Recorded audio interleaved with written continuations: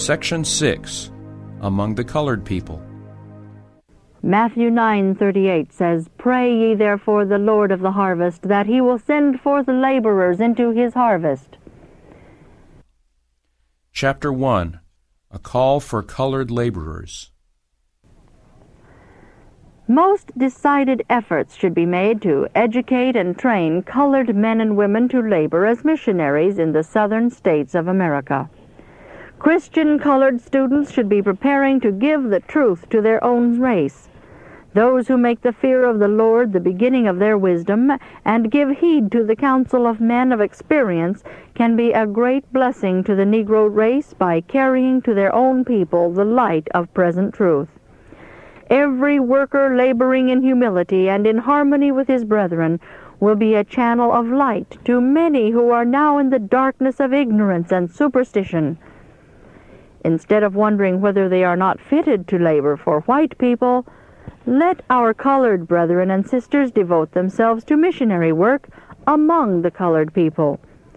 There is an abundance of room for intelligent colored men and women to labor for their own people. Much work remains to be done in the southern field. Special efforts are to be made in the large cities.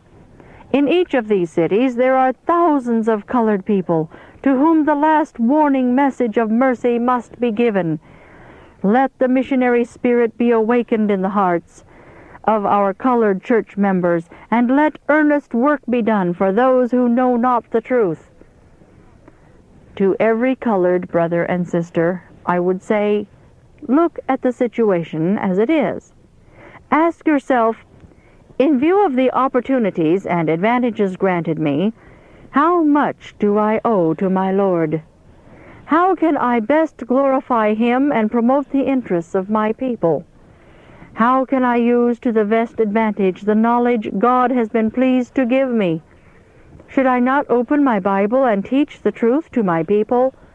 Are there not thousands perishing for lack of knowledge whom I can help if I submit myself to God so that He can use me as His instrument? Have I not a work to do for my oppressed, discouraged fellows? The southern field is suffering for workers. Will you pass by your people, making no effort to help them?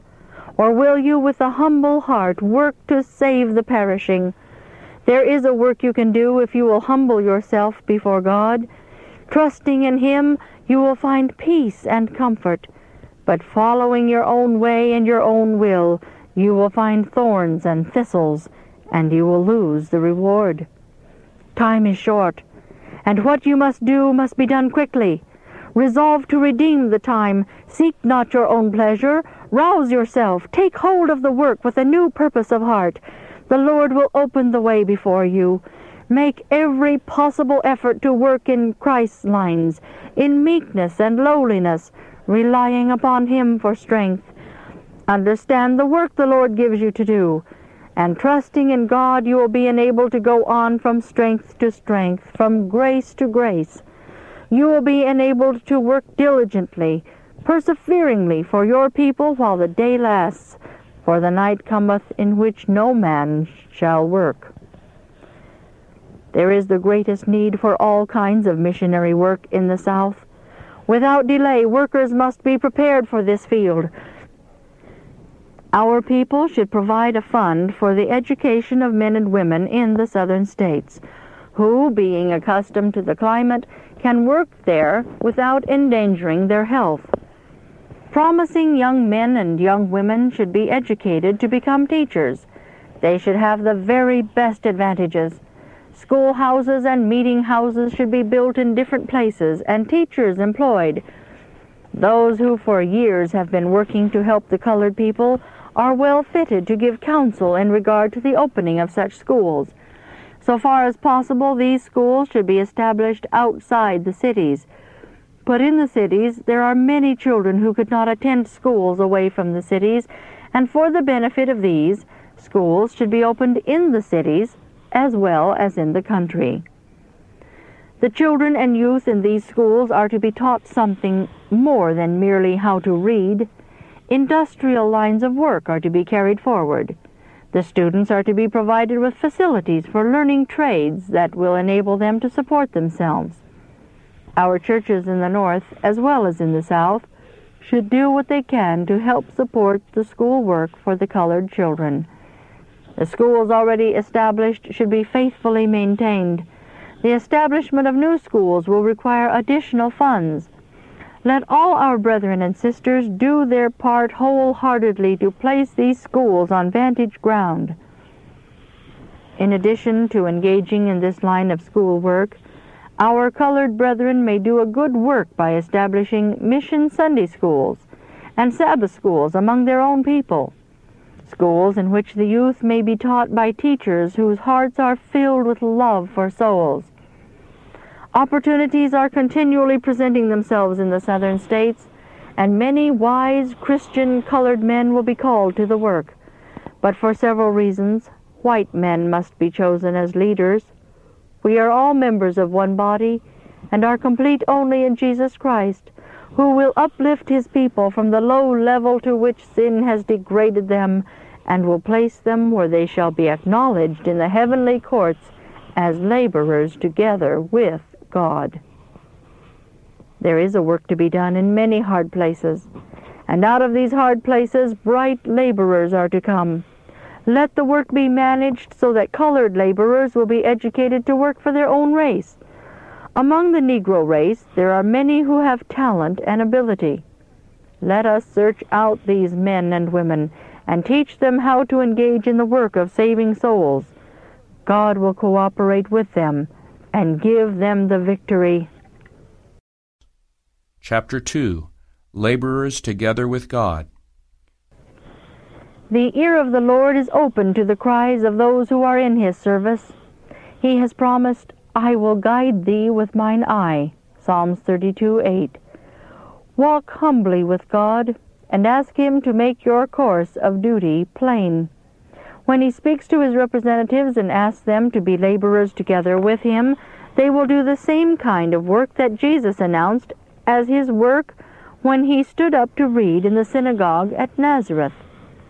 He opened the book of the prophet Isaiah and read, The Spirit of the Lord God is upon me, because the Lord hath anointed me to preach good tidings unto the meek.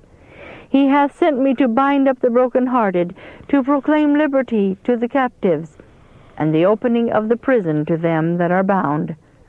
See Isaiah 61, verse 1. The truth is now overcast in the world by clouds of error that prevail. He who can influence even the most lowly and can win them to Christ is cooperating with divine agencies in seeking to save that which is lost. In presenting to the sinner a personal, sin-pardoning Savior, we reach a hand of sympathy and Christ-like love to grasp the hand of one fallen, and laying hold of the hand of Christ by faith, we form a link of union between the sinner and the Savior. The end is near, and every soul is now to walk carefully, humbly, meekly with Jesus Christ. Our precious Savior, from whom all the rays of truth radiate to the world, wants us to put not our trust in princes, nor in those Son of Man, in whom there is no help, but to lean wholly upon him. He says, Without me ye can do nothing. John 15:5. We need to look to Jesus constantly in order that he may impress upon us his own lovely image. We are to behold the Lamb of God, which taketh away the sin of the world. Then we shall reveal Christ to our fellow men. Chapter 3. Proclaiming the Truth Where There is Race Antagonism. I am burdened, heavily burdened, for the work among the colored people. The gospel is to be presented to the downtrodden Negro race, but great caution will have to be shown in the efforts put forth by the uplifting of this people. Among the white people in many places there exists a strong prejudice against the Negro race.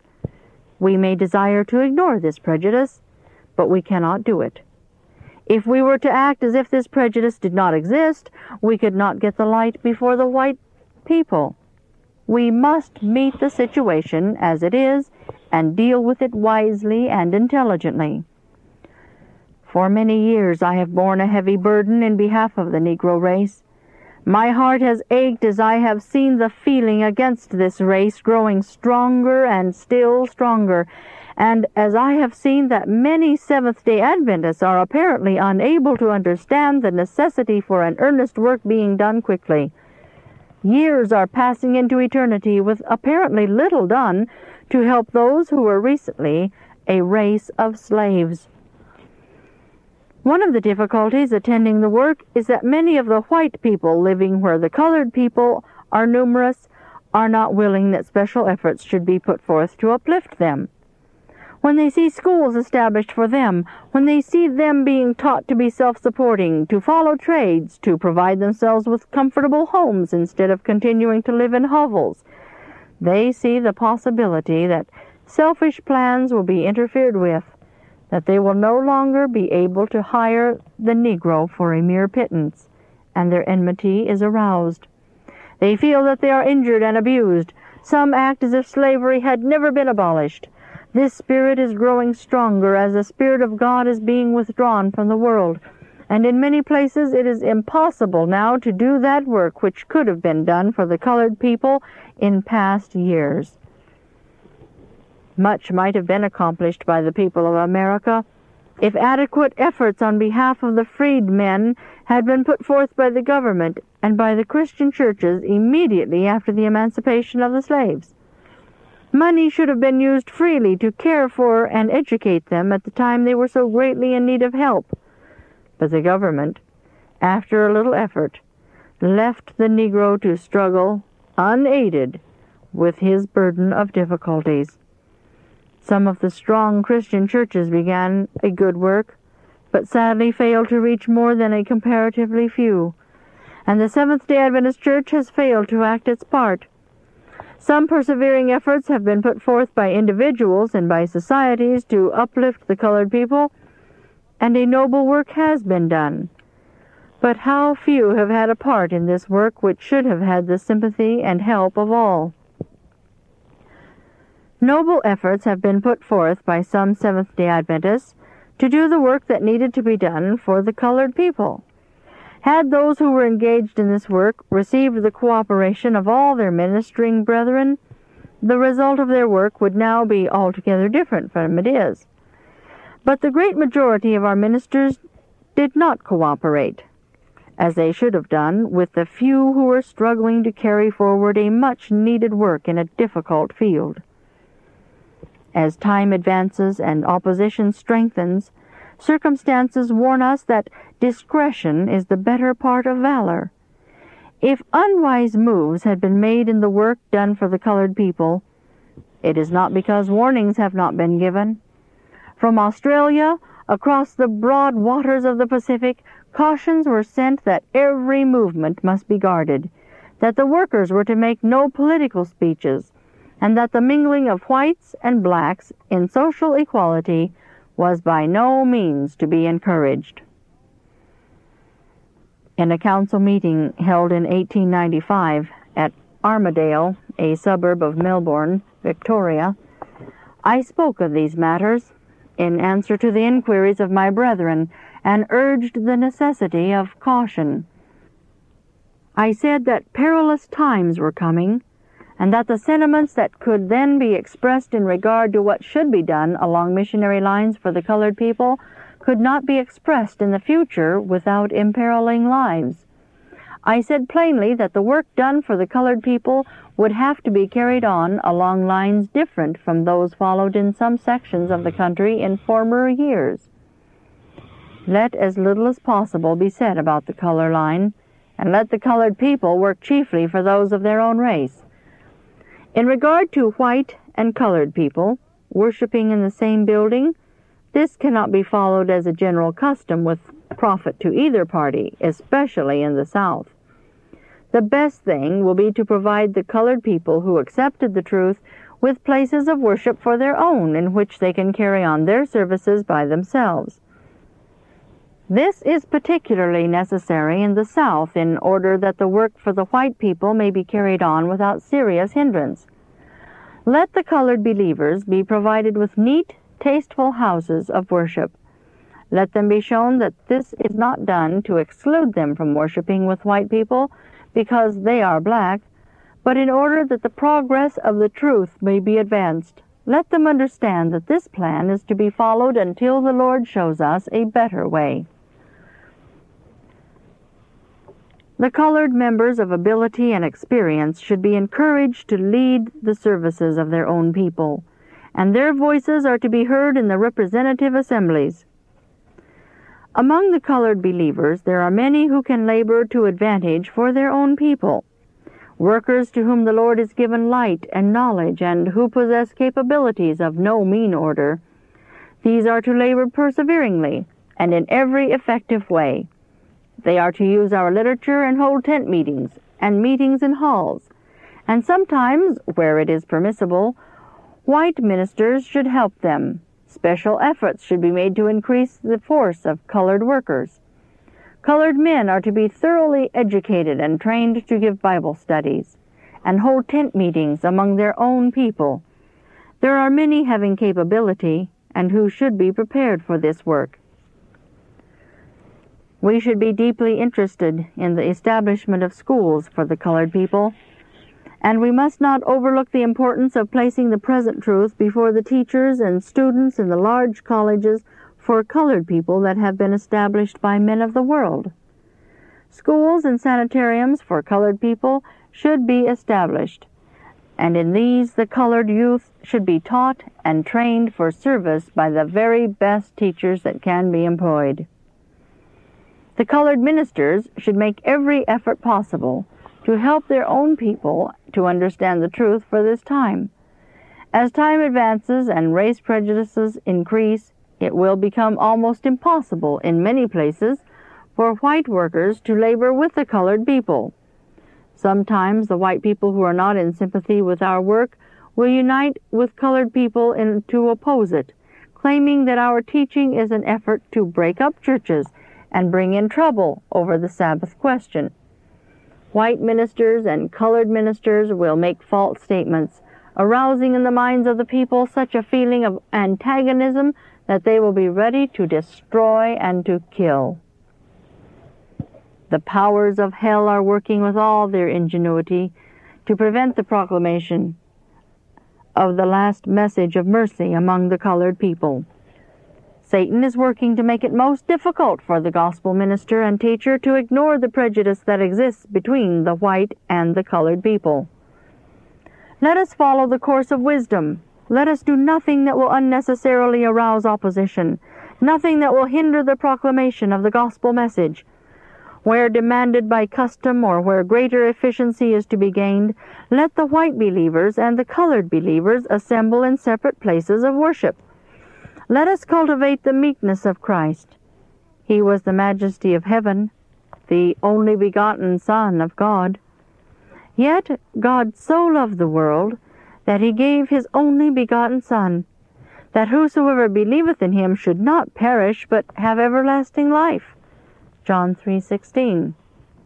If to save a perishing world, God descended to give up his Son to a painful, ignominious death, should not the Lord's missionaries be willing to make every effort in their power to win and help those who are in the depths of sin, and to flash the light upon those who are in darkness as to what is truth? Christ clothed his divinity with humanity, that he might reach down and uplift fallen human beings. Shall not his followers, for his sake, be willing to submit to many things unjust and grievous to be borne, in order to help the very ones who need help? Let the work be done in a way that will not arouse prejudice, with which would close doors now open for the entrance of the truth.